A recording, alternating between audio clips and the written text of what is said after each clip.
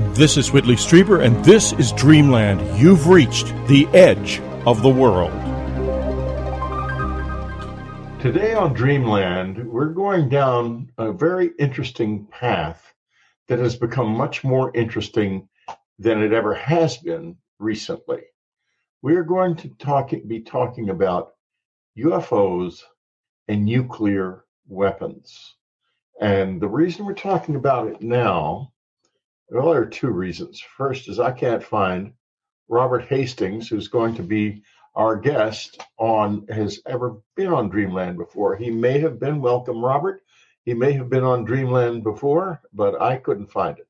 And it's time, certainly. The reason we're doing this is this world is turning into a nuclear death trap, slowly but surely.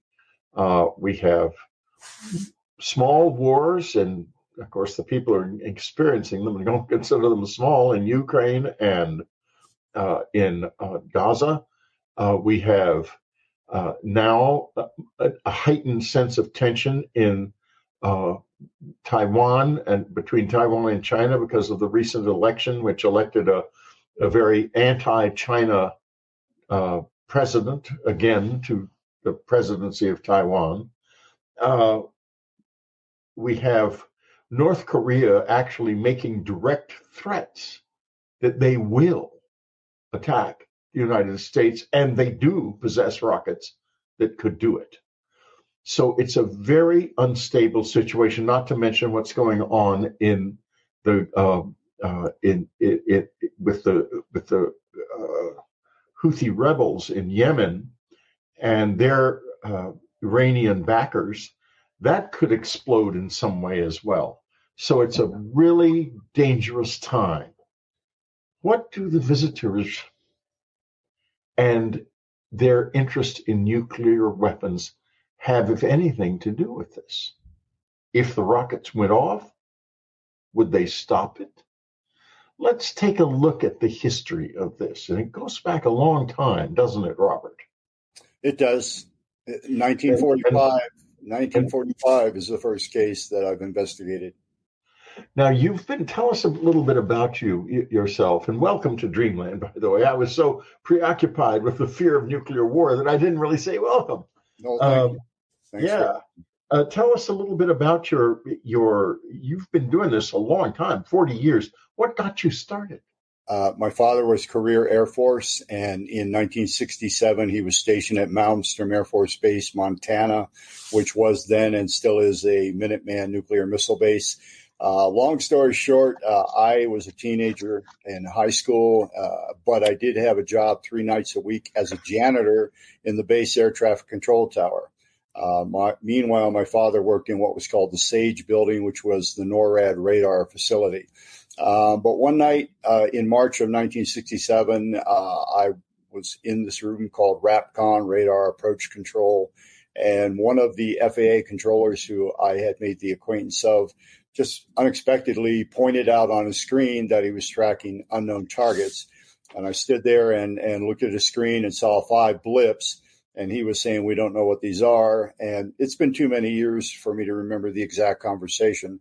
But that was the gist of it. And I got kind of excited and began peppering him with questions. And I think I was drawing attention to myself because his demeanor changed very quickly. And he said, we've got a situation here. Come back later and clean up, which I did. And when I went back later in the evening, he did not want to talk about it. But I nevertheless went home and excitedly told my father, I think they're tracking UFOs down at the tower. And unbeknownst to me, probably the next day at the SAGE building, he made inquiries. And within a few days, he said something to me. They were tracking those same 5 objects at the NORAD facility. And the rumor is that they were near missile silos. So that was all I knew in 1967, but it seemed pretty intriguing to me. And then, I completed high school, went to college, got married. And in 1974, I read a book by Raymond Fowler, well-known researcher. Raymond worked for the Sylvania Corporation, which was one of the Minuteman contractors. And in one of his books, he said that contacts he had at Malmstrom were telling him that UFOs were, in fact, hovering over the ICBMs, the Minuteman missiles, and that the missiles were malfunctioning. And that just was it for me. I mean, I went, this is real. That had to have been what was occurring at Malmstrom, some years ago when I was there. And this is worth pursuing. So slowly but surely, I started seeking out and interviewing Air Force veterans. I knew that I shouldn't approach active duty personnel because the kind of information I had, if they were privy to it, it could ruin their career if their commanders knew that I was talking to them about these very sensitive things. So beginning in the early 70s, 1973, I started interviewing Air Force veterans about this nuclear weapons related UFO activity. And really, because of age and illness, I sort of pulled out of what I've been doing in about 10 years ago. But at that point, I had 167 Air Force sources, up to the rank of colonel, including nuclear missile launch officers, targeting officers, missile maintenance security personnel, missile maintenance personnel, and security, the policemen who guarded the missiles. And those 167 sources are on record, on tape, audio or videotape, describing incidents where UFOs, decade after decade, have repeatedly monitored and even shut down and from time to time temporarily activated our ICBMs. And I just think this is self-evidently an important thing that people need to know about. I went on the college lecture circuit beginning in 1981, did that for 36 years, spoke at over 500 colleges and universities in America and at Oxford University in England to try to spread the word, spread the message. And perhaps the most publicity that I got was in 2010. A former missile launch officer named Bob Salas. Many of your listeners will recognize that name. He's been on the show. He was at Malmstrom the same time my father was. And as most people know who are familiar with the situation, a UFO actually shut down all 10 of his missiles. And he and I decided in 2010 that we would try to do a mass media push. And we held a press conference in Washington on September 27th. Unbelievably to me, CNN showed up at the last minute and live streamed it.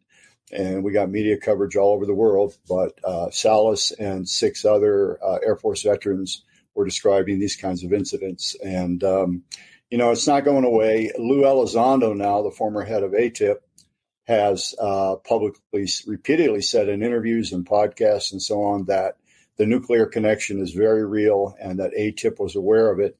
And as we can talk about at some point here, ATIP actually had my book in its possession, thanks to their scientific advisor, Dr. Hal Puthoff. I found out years later that he gave copies of my book to some very important people. I've seen your book at Hal's house. Okay, that doesn't. I've known Hal for many years. We've never discussed your work, but it's in his library. Yeah, so I'll take a picture of his bookshelf sometime. I'll see if he'll let me do that. So it's been my life's work. I still find it fascinating and amazing. And in my opinion, one of the principal factors in the increase in UFO activity since World War II, which is well documented, is directly related to the nuclear weapons situation. As I mentioned a moment ago, the first case I've investigated occurred in 1945 at a place called Hanford Plutonium Production Site. And let's slow down for a second because we've got a little break to do.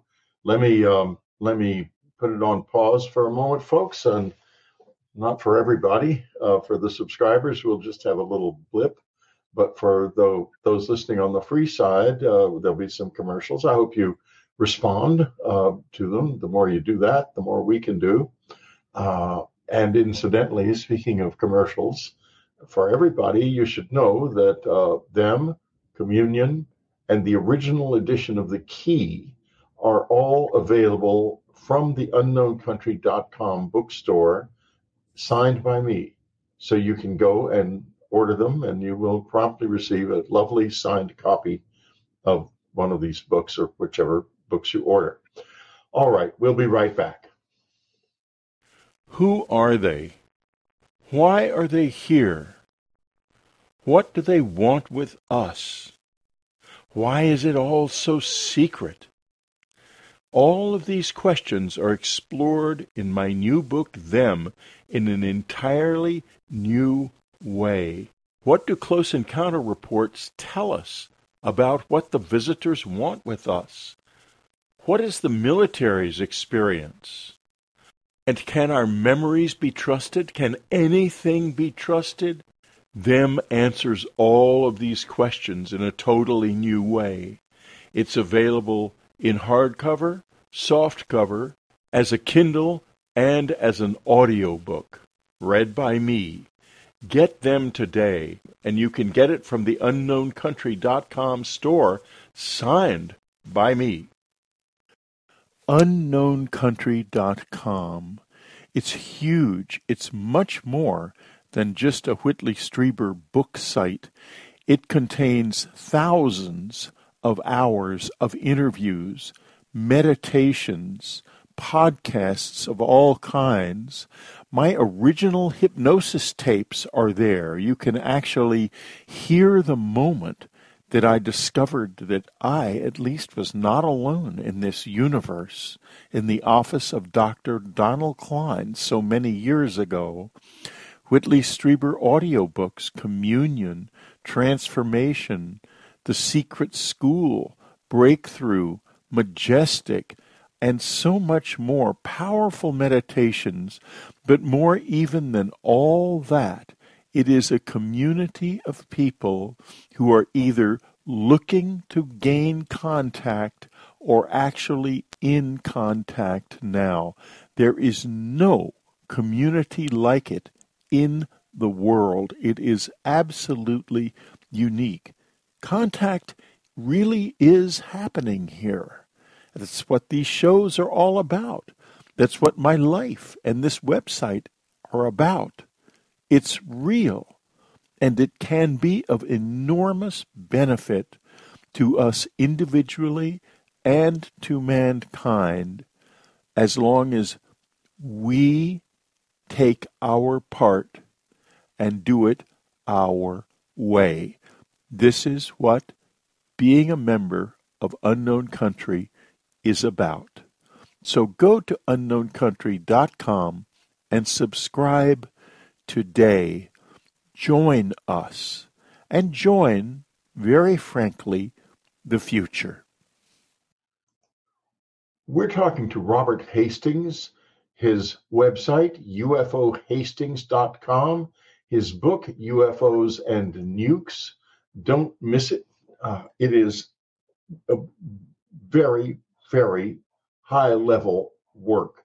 This tells the whole story, and it's a huge story, truly huge, Robert. And thank you from myself and from everyone listening for doing this. Thank you, because you've spent a lifetime essentially doing something that, for whatever peculiar reason, the government doesn't want you to do.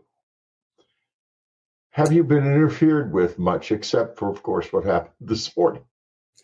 Yeah, it's been a pattern. I first went out on the college lecture circuit in September of 1981. And in the course of giving lectures at various colleges and universities, veterans were in my audiences. And some of them would approach me and say, I know what you're talking about. I had my own experience at such and such a base. We need to talk. So I'd get their phone number. And beginning in February of 82, I made a series of calls to those veterans who had approached me, and with their permission, taped their conversations. And after I thanked them and hung up the phone, after each one of those veteran interviews, someone else called and breathed heavily into the phone, said nothing, and then hung up.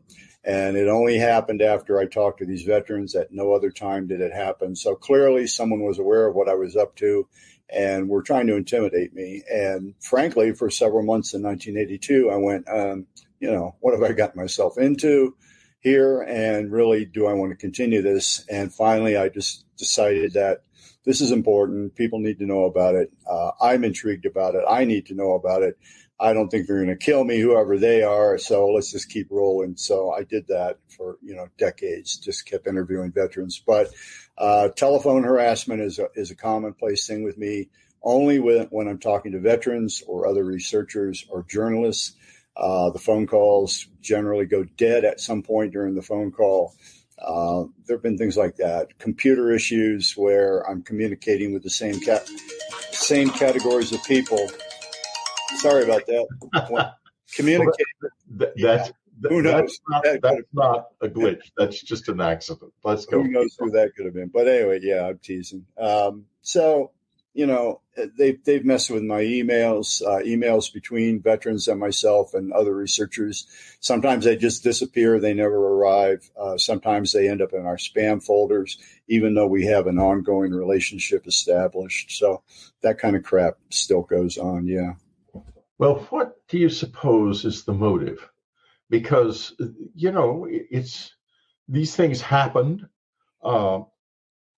It would seem to be important that the public know about them, but I guess they're regarded as potentially exposing some critical vulnerabilities, defense vulnerabilities, and you're out there saying that not only do we have defense vulnerabilities, we have defense vulnerabilities to things which we can't even begin to understand, which would be quite upsetting. I was once on a base, I believe it was Malmstrom, and I was researching for a book called Black Magic, and no one told me anything about any of this. I didn't know about it at the time. And I went to one of the missile launch centers, and I went both to the command center and went underground and got the whole tour. In other words, the ordinary PR tour. It was nothing unusual. And I wasn't there for any reason. I was writing a thriller. It was long before I was involved with communion or anything like that. But then the strangest thing, when we went to one of the facilities where there was actual Minuteman missile, they were working on it because it had a targeting problem.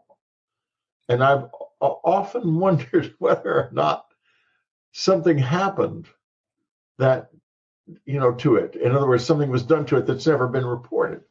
And I wonder if you have any sense of this happening more often than has come to the surface. I'm sure that the cases that I know about are only a small fraction of the total number. My research is catch as catch can. I have to hear about an incident. I have to be approached by a veteran or learn of a veteran who had a nuclear weapons background and approach him and hope that he's willing to talk to me. So it's a very sporadic hit or miss kind of affair. But again, I've got nearly 200 sources on record at this point. And targeting issues are one of the things that the missile targeting and missile maintenance personnel tell me that from time to time, after a UFO is reported hovering directly over a missile launch facility, which is the silo, or the launch control facility, which is the blockhouse underground where 2 launch officers sit and control 10 missiles in the Minuteman system. In either case, depending on where the object's hovering, when the UFO leaves, while the UFO is there, the missiles go offline. There's an indication on the consoles down in the launch control capsule of something amiss. And the missile maintenance and the missile targeting people tell me when they examine the missiles, sometimes the hardware is fried, melted, electronic circuits are melted, and what is called a guidance and control can, a group of electronic components in a insertable component, have to be replaced. Or on the other hand, some people have told me that the targeting codes, which would allow the missile to hit its target, are either erased or have been scrambled. And so, who knows what you witnessed. There are, I'm sure, mundane targeting issues. There are mundane maintenance issues. But there clearly is a subset of cases involving UFO activity where the same thing is going on. So it could be that it's a more common problem than we know. Undoubtedly. Now, let me also ask about the Russian situation. Tell us a little bit about what you know about what's happened in Russia. George Knapp is the hero there. I believe it was 1994, 93, 94. He was in the Soviet Union, he was in Russia, the former Soviet Union. And it just ceased to be the Soviet Union anyway. Right. In 91, it collapsed. But yeah, so he was in Russia in the early 90s and had interviewed, I believe, well over 100 former Soviet Army personnel. And there was a colonel, I think his name was Boris Sokolov from memory. That's correct. Sat him down and said, in the course of their conversation, said, oh, by the way, UFOs have messed with our nuclear missiles. And here are some documents that confirm that.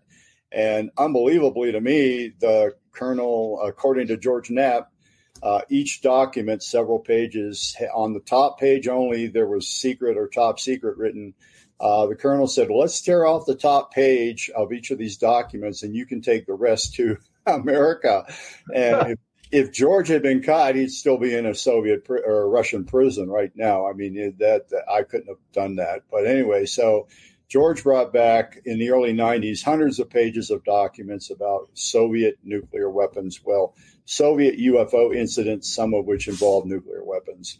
And so, for example, there were two occasions that are especially spectacular. One in 1989 at a place called Kapustin Yar. There was a nuclear missile warhead storage facility. And according to one of the documents, a UFO disc-shaped object hovered over this depot, nuclear weapons depot, and was observed to fire beams of light down onto the building that held the weapons. So that occurred in, I forget the month, but in 1989. Even more spectacular and ominous was another incident in October of 82 in Soviet Ukraine, where a huge disc, mothership-sized disc apparently hovered over this intermediate nuclear missile base. And suddenly down in one of the launch capsules, some number of missiles, I've never heard a specific number, but multiple missiles suddenly went into countdown mode. They were preparing to launch.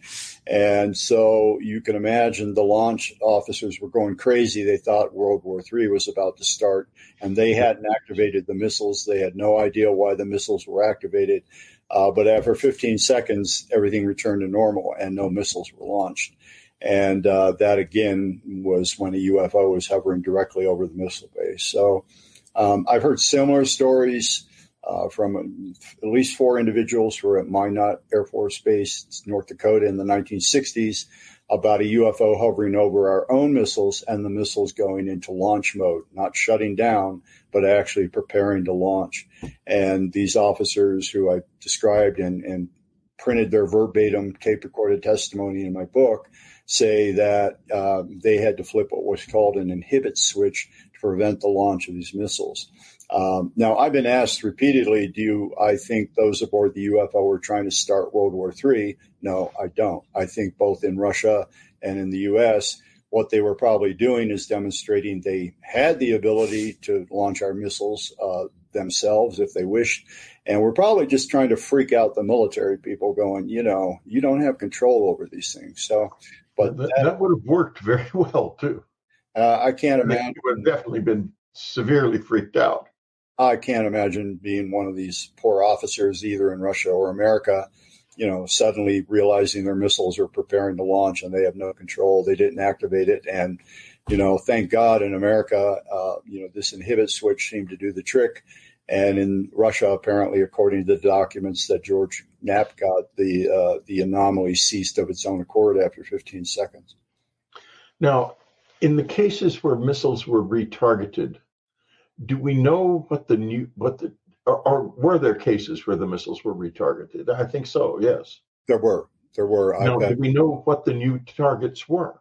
No, and I asked that everyone who mentioned that to me, and I'm thinking about a handful of people, maybe 6 occasions where I was told that was the case, that the targeting codes have been either altered or erased. One of my questions was, where were they retargeted to? And my thinking was, let's say, for example, if the original target was Moscow, when they checked the codes after the UFO left, was it Washington, D.C.? I mean, was That's it, right.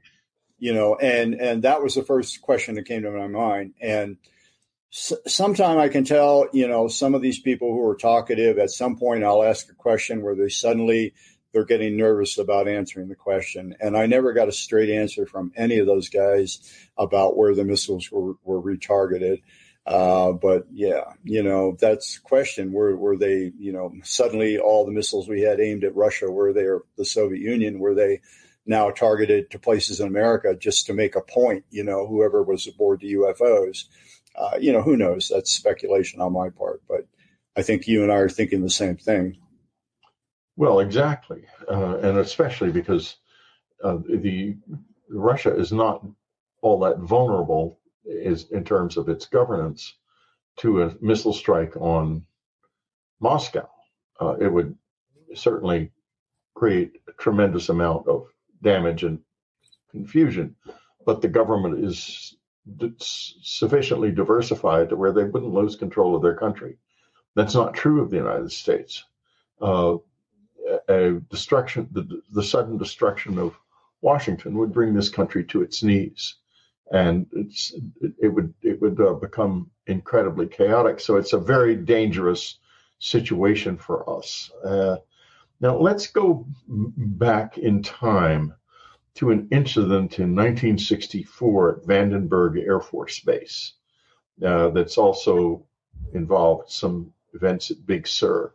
Can you tell us what happened at Vandenberg and then what occurred at Big Sur? That's unquestionably the most dramatic incident that I've investigated.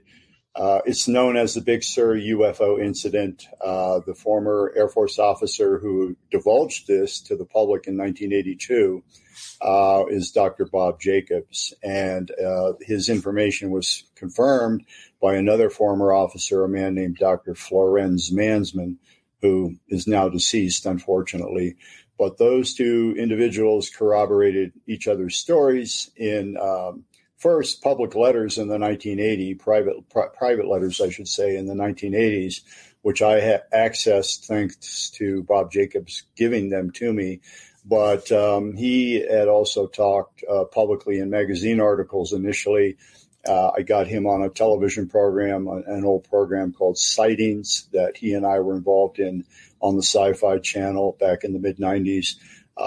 He went public, as far as I know, for the first time nationally on television about it. But what it involved essentially was the test launch of an Atlas missile from Vandenberg Air Force Base on September 15th, 1964.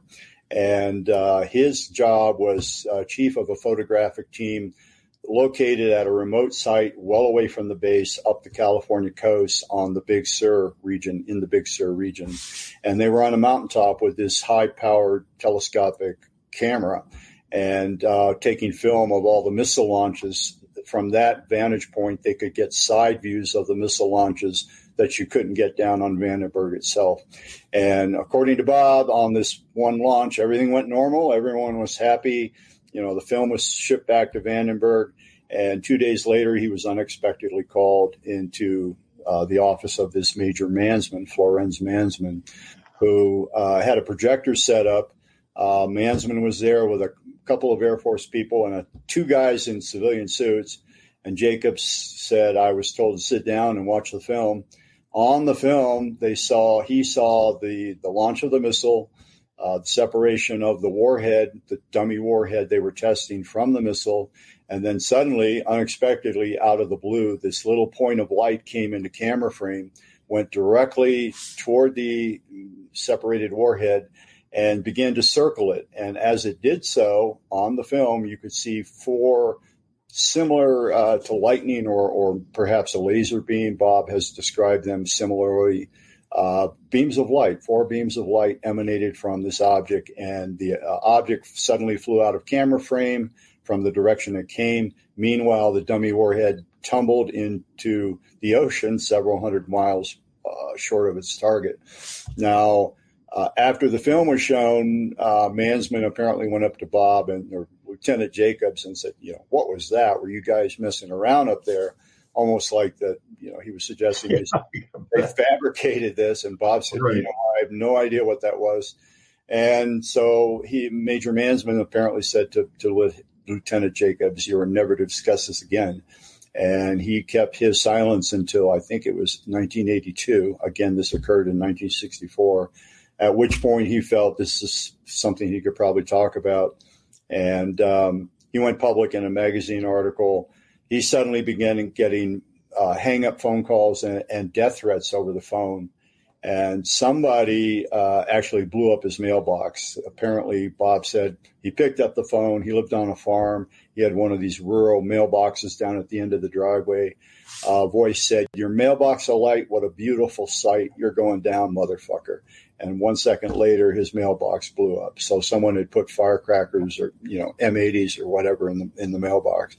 So he and his wife were getting death threats after he published the article. Now, fortunately, Major Mansman, once Bob circulated the story publicly in this magazine article, to his credit, Major Mansman came forward and substantiated everything he said, and said not only that, but when I inspected the film frame by frame with a magnifier, I could see that little point of light on the film that came in and circled the warhead was actually a disc-shaped object with a dome.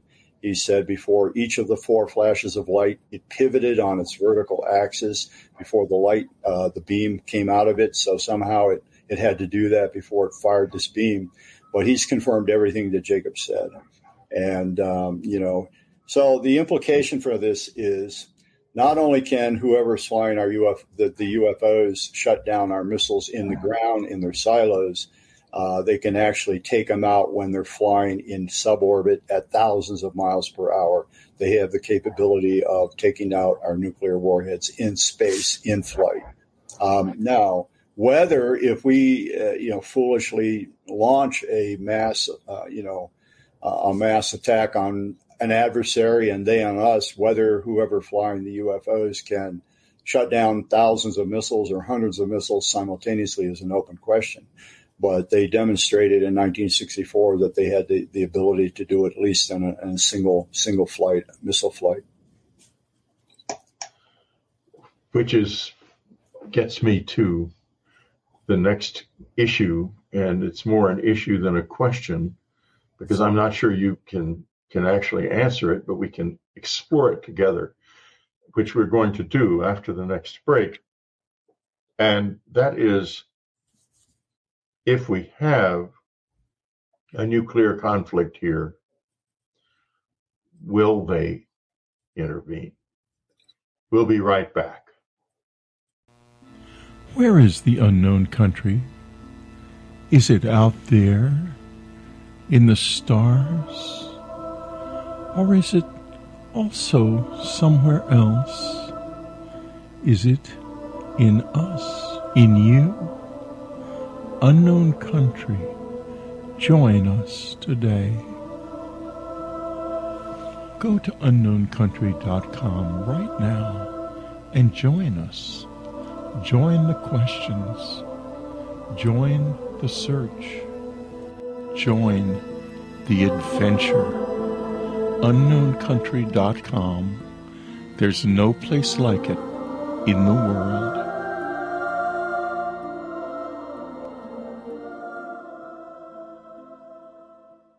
My new book, Jesus, A New Vision, is not a Christian book. It is not an anti-Christian book either. Very much not an anti-Christian book. It is new, genuinely new. A look at Jesus in his life and what happened afterwards, his resurrection. For the Shroud of Turin is no medieval forgery.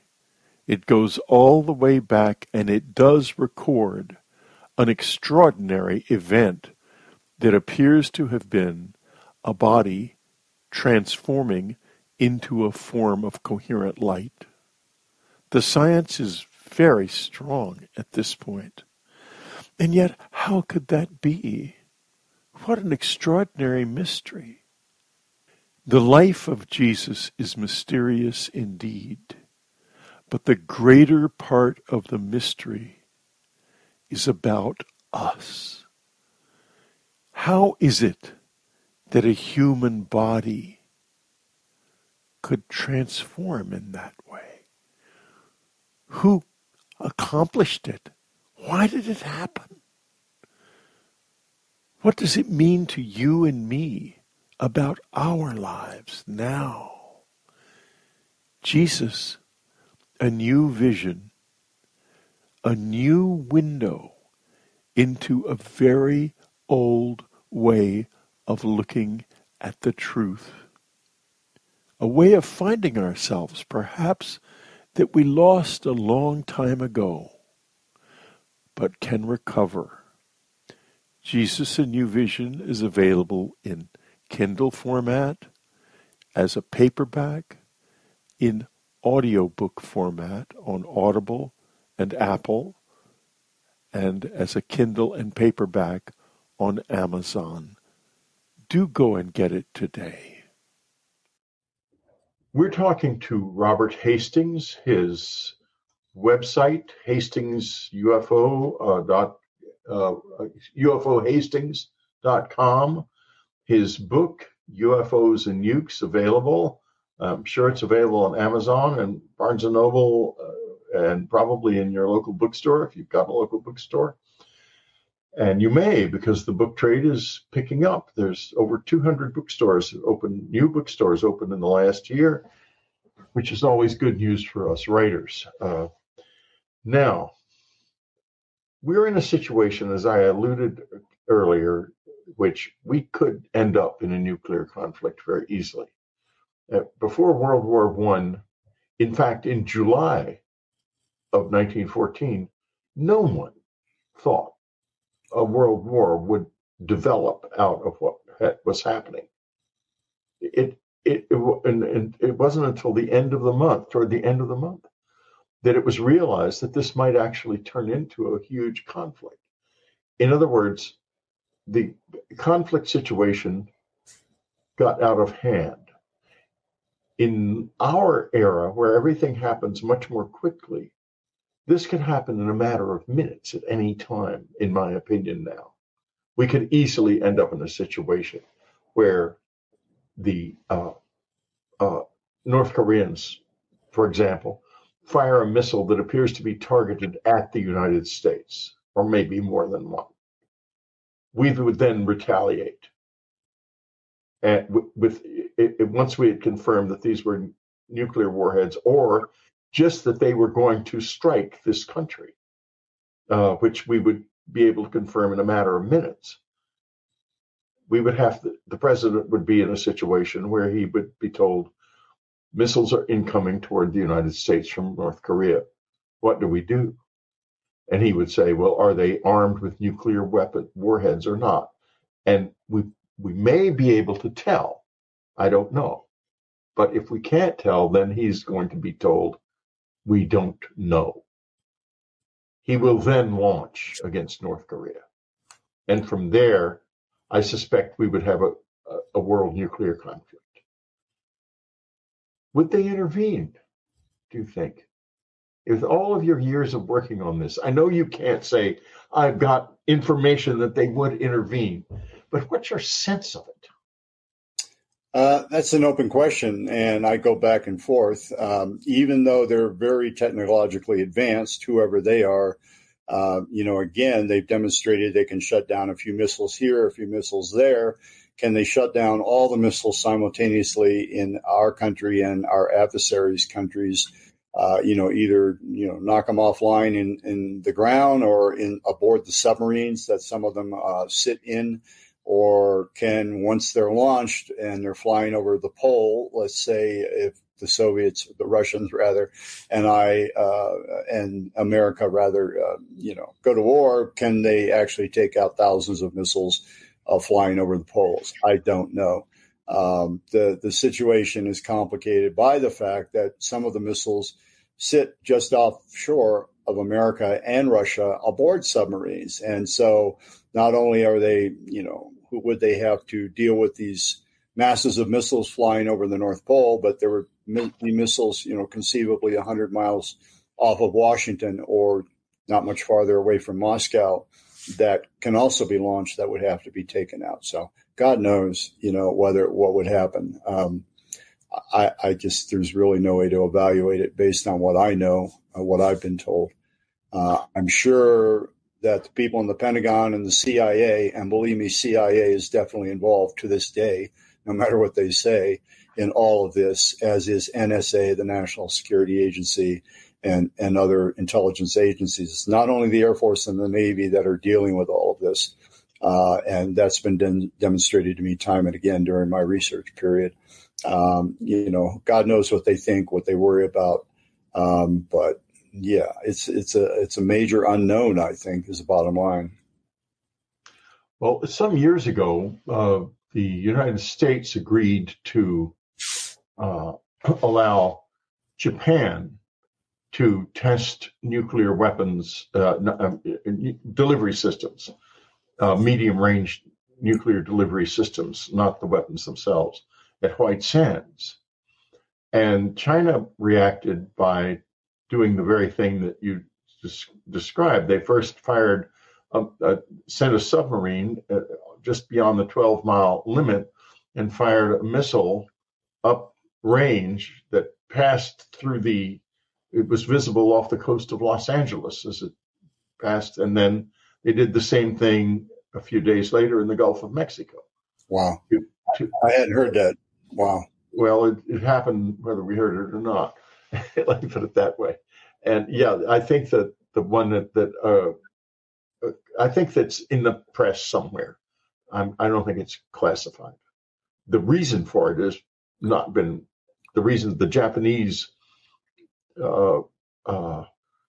missile tests, that was the reason the Chinese did it. I don't think the two things were ever put together in the press, but that is in fact the case. Wow. So, and I might add that the North Koreans have got some submarines. Not as far as we know, they certainly don't have any nuclear submarines or any submarines capable of reaching the waters of the United States, close to the United States, as far as we know. And judging from the way their ordnance is working in Ukraine, we could expect that they might not have success if they do fire a missile at us, but that's not the point. The point is the level of tension is so high, and things could fly out of control at any moment, I think. Yep. Now let's go way back, and we're gonna do some interesting stuff here because we're gonna go way back, and then we're gonna come back up on Rendlesham. Let's go way back to the early days when we first started testing nuclear weapons, and then we began to test V-2 rockets at White Sands. Are you familiar with what happened with those V-2 rockets, some of them? Yes, it's well known.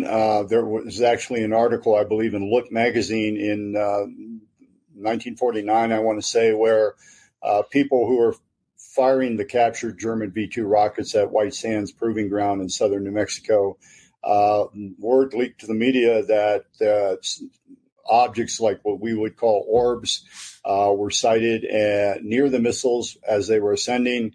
Were captured on film. In one case, two of these little orbs flew tight spirals around the missile while it was ascending, and so on. So a little bit of that leaked out even in the media in the late 40s, early 50s. So the kind of thing that occurred at Big Sur in 1964 had already occurred similarly, where UFOs or orbs were flying in close proximity to our missile tests. That was well known, yeah. I don't know how much the public paid attention, and certainly wasn't acknowledged by the government, but there are even declassified documents now from the Army, and I guess it would have been the Army Air Force, and the Air Force, and the Navy, for example. I'm aware of Navy documents referring to the activities at White Sand in the late 40s. So this started it's interesting that we bomb Hiroshima and Nagasaki. Shortly thereafter, there is an upsurge in 2 years later, in fact, in UFO sightings, including one of the stranger parts of the phenomenon, which is a crash. And crashes seem to be quite common. In fact, I remember when my wife and I we were learning about all of this after my close encounter experience. And she said, Whitley, I don't want you going up in these things. They're more dangerous than airplanes. And she wasn't wrong. And so here we have this breathtaking capability. They can retarget missiles from a distance. They can do all kinds of things to interrupt our nuclear abilities, but they crash all the time. Mm-hmm. It doesn't make sense. Well, can you just sort of speak to that? I understand the argument that if they're so advanced, how come they seem to be crashing frequently? Well, even David Grush, who recently talked to Congress under oath about these crash retrieval programs, he's been very cagey. Apparently, he's very limited as to what he can say publicly. But I get the feeling that we're talking about maybe dozens of incidents over time all around the world, at least what the U.S. government knows about. Well, if you look at the number of UFO sightings worldwide in the last 70 or 80 years, we're talking about hundreds of thousands of sightings around the globe. So if you look at it from the standpoint of percentages, out of that many craft flying around, and only a few dozen crash over an 80-year period, that's a pretty good track record, a pretty good safety record, if you want to look at it that way. All I say is, it is what it is. We can make arguments as to what seems reasonable or unreasonable in that regard, but the fact remains is that the people who have the inside track, including David Grush, are saying that some, significant number, perhaps a few dozen of these craft have crashed over, the last century. It is what it is. Who knows what the exact circumstances were in any given case, but those are the data that are available at this point.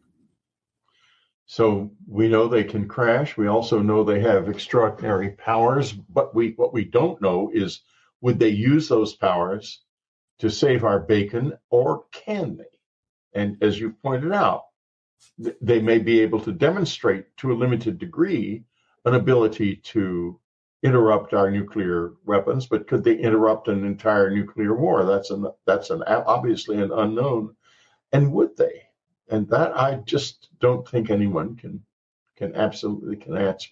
I have said, given that we don't really know a lot about who they are and what they're up to, we do have some valid data, in my view, including from the abduction cases, as you well know. And yes. I well know, we can talk about that another time. But, the fact remains, we don't know much about them.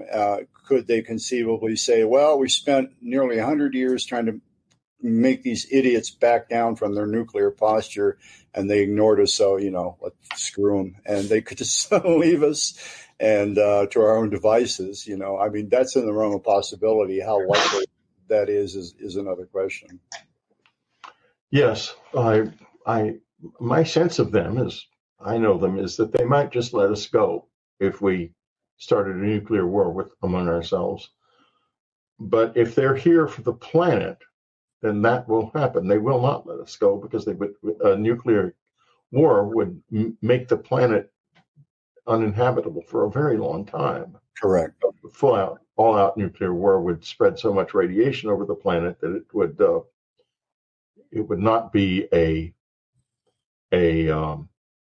viable place.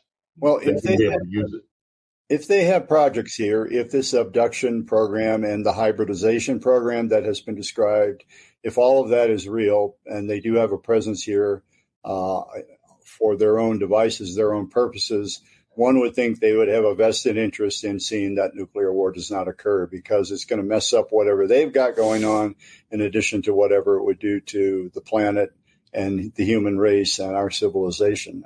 So I think they have a stake in the game, and, hopefully that alone would, if they don't have altruistic impulses toward mankind, they hopefully have some sense of, we need to prevent this from happening because it's going to screw up everything we've got going on here. Yeah, well, that's the hope, because then we don't have to worry about altruism. And, as a close encounter witness who has had sexual material taken from my body, I'm iffy about the altruism. Yeah. And I, at the same time, my relationship with them is one of the most wonderful things in my life. And just as recently as early this morning, it's really a very active and extraordinary part of my life. So we're not going down that path right now. Yeah. But let's instead go to one of the most mysterious of all cases, which is Rendlesham. And how do nukes figure into this case?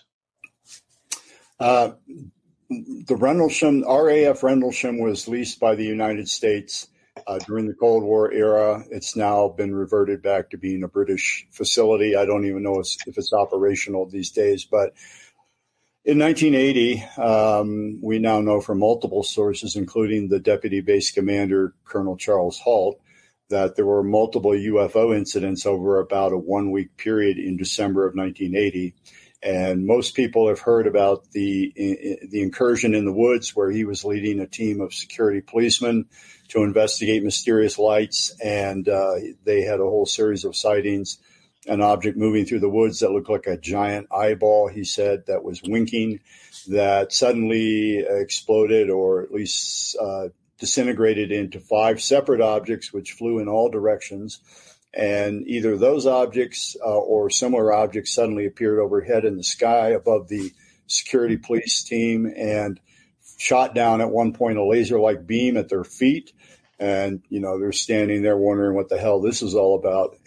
But for my research and my own personal interest, Colonel Halt, at one point in his narrative over the years, has said that he could hear on the radio he had that the objects had moved back over Bentwaters Base and were hovering above the nuclear weapons storage area. Now, the Air Force official policy is not to divulge any location where nukes are present. And so Colonel Halt, even though he's been retired for many years, he won't confirm that nuclear weapons were there, but it's well known. And some of the security policemen I've interviewed have talked openly about weapons being stored there. And I know the protocols that were involved. If the Soviets had launched a war in Europe with hundreds and thousands of tanks, the plan was to use the nuclear tactical battlefield nukes that were at Bentwaters and other bases in Western Europe to load them aboard F-16 aircraft and other aircraft, fly them to the battlefield, and drop them on the battlefield areas. They wouldn't have been strategic weapons that would have been fired on Russia, but they would have been localized, lower yield nukes that would have been used in battle. Those, by all accounts, is what was stored at the Bentwaters weapons storage area. And not only has Colonel Halt described hearing radio chatter where one of the objects was hovering above the weapons storage area, it's called a WSA, and was observed by the security personnel shooting laser-like beams down into one of the bunkers. But other security policemen have now gone on the record with me and about this incursion. So it did occur. I'm sure what went on in the woods that most people have heard about when Halt was out there tromping around with the security police team, that was part of the overall picture. But I'm sure whoever was flying the UFOs didn't come to just fly around the woods. They came to hover over the nuclear weapons, which, according by all accounts, that's what they did. I don't recall what the world situation was then, but I'm sure it was tense at that time. And the question, of course, then is there's also a fascinating question about time with regard to Rendlesham. There's been some speculation that this had something to do with distortion of time, or that the objects were from the future. In fact, there's even a large contingent in the UFO research community that does believe that all of this is from the future. And if that's the case, maybe they are coming back to save themselves. Could that be it, do you suppose? That is one theory. One of the security policemen who's gone public for many years, Jim Peniston, alleges that when he touched a small triangular-shaped object in the woods, that suddenly his mind was flooded with zeros and ones like binary code, which he subsequently wrote down in his notebook. And assuming that happened, I don't know that it did or didn't, but if it did happen, and assuming that he recorded all the ones and zeros in, accurately, and it's been interpreted by some people as saying that indeed these are humans from the future who've come back to mess with our nuclear weapons at some point for whatever reasons, presumably to try to change historical events. I mean, that's the implication. Peniston also alleges that the people who've analyzed his code, his binary code, as recorded in his notebook, say that these alleged future humans have described various places around the world, sacred sites, so-called, that have to do with this larger question of who they are and where they're from and why they're here. Now, I don't know about that except what I've read. Peniston certainly has had the experience. It's been verified by another security policeman named John Burroughs in large part, who apparently was abducted while that was going on, by the way. When Peniston was touching this craft, suddenly Burroughs was nowhere to be seen and allegedly was missing for some time. So it's lots of things went on there that, you really don't, when you hear about the Rendlesham case, most people in the public, other than those with an interest in UFOs, they don't know all these very, very dramatic details. But yeah, if you follow that scenario as presented by Peniston, it seems to suggest that all that UFO activity was due to future humans coming back and dealing with things in our own time as opposed to extraterrestrials. Then it would suggest to me that we are close to a nuclear war, because there are all of these, the number of UFO sightings has increased just massively in the past few years, and there is all of this revelation. Now, I don't want to go down the wrong path here, but one of the things that about time travel is that it's most likely impossible, but not completely impossible, in the sense that there's something called the grandfather paradox, which is well known, which means you can't go back and kill your own grandfather. Therefore, you can't go back at all, because the grandfather paradox would prevent time travel, but not if you send back into your own past something that doesn't exist at all. In other words, you create a fake alien race and you send it back. It would have a lot of freedom, because it wouldn't affect the grandfather paradox, wouldn't come into effect. And so maybe that's it. All of this, I think, bottom line, everything we're talking about, we know they're real. We know the craft are real. People who've had abduction experiences, and I am among that, as some of your viewers will know. I've had those experiences. I kept that secret for many years, but I have, and sure as hell didn't wish it upon myself, but there you go. Wait a minute here. You certainly kept it secret from me. I didn't know until this moment. Can you tell it, since you're not keeping it secret anymore? Can you tell us a little bit about it? Well, you honestly, frankly, I think you've just forgotten, because Bob Jacobs, who was involved in the Big Sur incident, he and I wrote a book called Confession in 2019. Oh, that's right. And I probably I interviewed you, didn't I? You interviewed us on, I was on the telephone. I wasn't on video. But so we both decided we had experiences. I confessed to him, and let's see, it would have been maybe 2012 that I was an abductee. And much to my amazement, he came back at me and said, "So am I, and here's what's happened to me." So we waited a year or two, and then we went, we got to write a book. We got to go public with this. And so we did in 2019. And in my view, we are dealing with, quote, aliens, whether they're extraterrestrial or interdimensional, or because many species have been described by abductees, there are multiple races. Who knows? Some of them could be ETs, some could be from other dimensions of reality, but or even from here. And from here. And we can't control any less intelligent species than us can't control anything, essentially anything about what we do. If there's a more intelligent species than us here, we wouldn't necessarily even be able to detect that, because they would be so far ahead of us in their ability to control what we see and don't see. We might just see glimmers of their presence. But listen, Robert, we talked about this by email.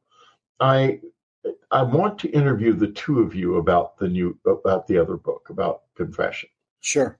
I don't think in fact, I looked and I don't think I have interviewed you about it. You did, and again, I was on the telephone. I think Bob. Well, that's right. But my mind is not doing well. We had a lot of trouble, folks, getting this started. We had all kinds of glitches.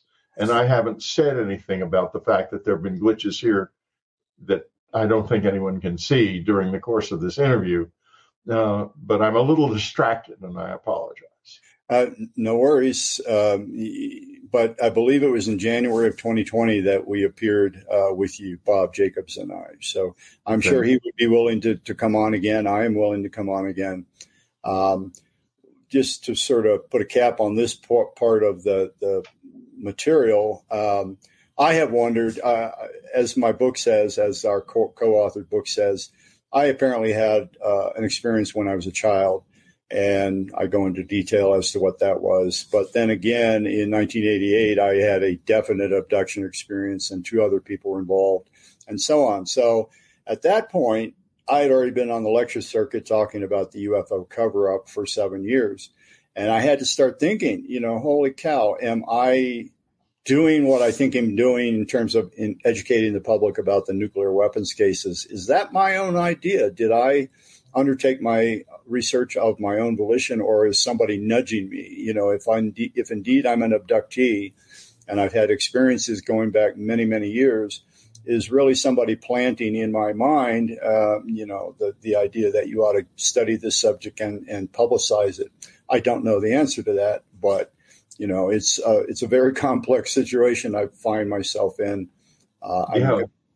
I'm going to be 74 soon, and I don't know the answers to most of the questions that I have. But Bob and I felt that we were getting on in years, and if we were going to talk candidly about some experience of what we've endured over the years, we had to talk about our abduction experiences. So I think I probably do want to have the two of you on, because again, I have learned an immense amount more about the visitors in the past few years than I knew in 2019. I'm a different man in terms of my understanding and insight into their activities and the meaning of everything. And so I think I'm going to take a look at the book, and I'm going to, I'll let you know, but I think we should revisit it.